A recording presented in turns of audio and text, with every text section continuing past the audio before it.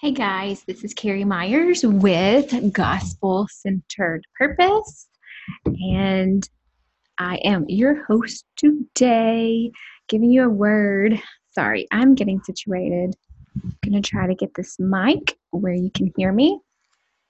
Today, we are talking about work, and if you're like me, this is my thought on work. I remember my mom and dad working their fingers to the bones, and they would say, I cannot wait to retire because they didn't want to ever work again. And so I kind of adopted that mentality in that work was bad. No bueno, right? No good. And so I started creating this life, dream life for myself, that there would be this day where I could just sip Mai Tais by the beach, right? We all want to do that. I mean, that does sound good. And yes, there is a time and a place for that.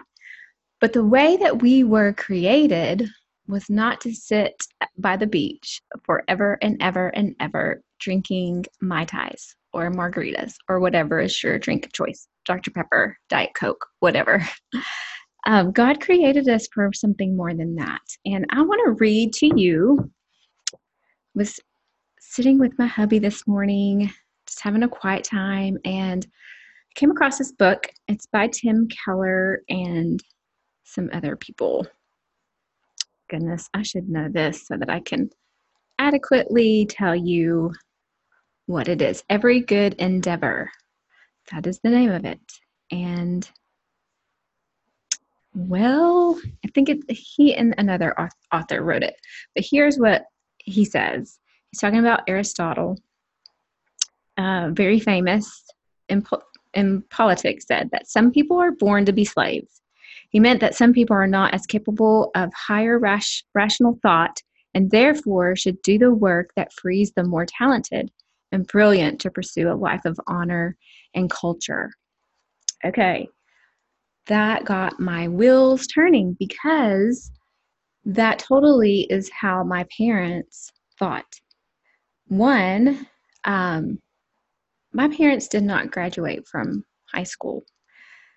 And so they had jobs that were hourly wages. And we grew up, and my mom provided for us off of an hourly wage job. She wrapped meat in a meat market. I mean, what's the word? I mean, that's not the job that you really want to sign up for in college, but she did that, and she did it for a very long time, and she did it well. Here's the thing that I want to talk about. In Ephesians, we are taught to, this is what Paul is saying in Ephesians 4:28. Let the thief no longer steal, but rather let him labor, doing honest work with his own hands, so that he may have something to share with anyone in need.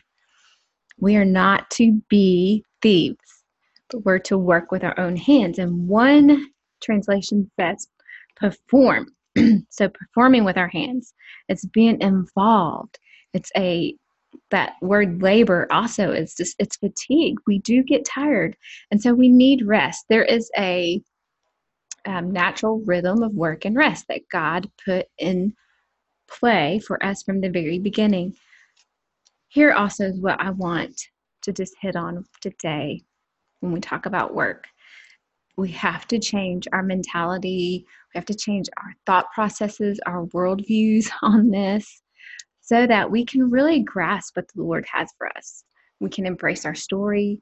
We can start doing the good work that He has called us to do. We make a living by what we earn. We make a life by what we give.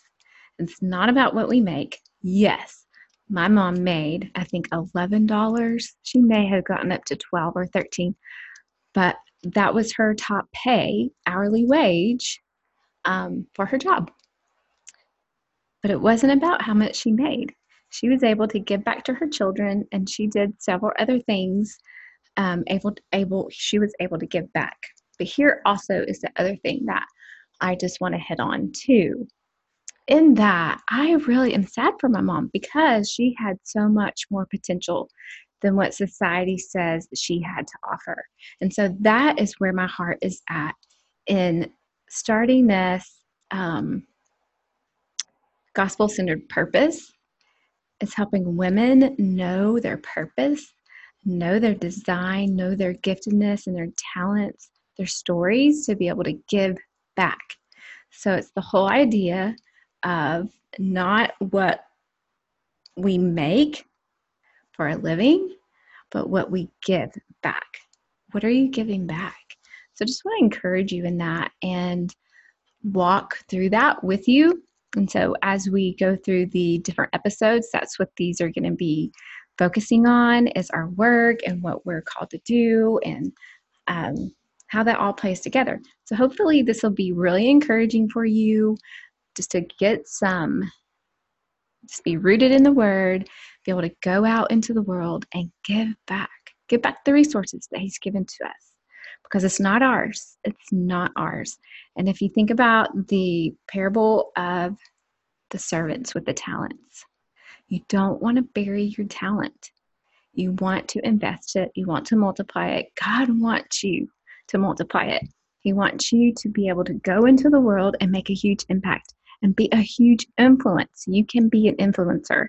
I know you probably don't think that you can, but you can. If I can sit here on this video podcast and talk to you guys, you can do it too. So we all have a story. And so as we go, I'll share some of my story. I'll share some other people's story of faith, and hopefully you'll be encouraged. So go to carriemyers.me. You can get some free resources there. Download the 4-part video series to get you started on embracing your unique story.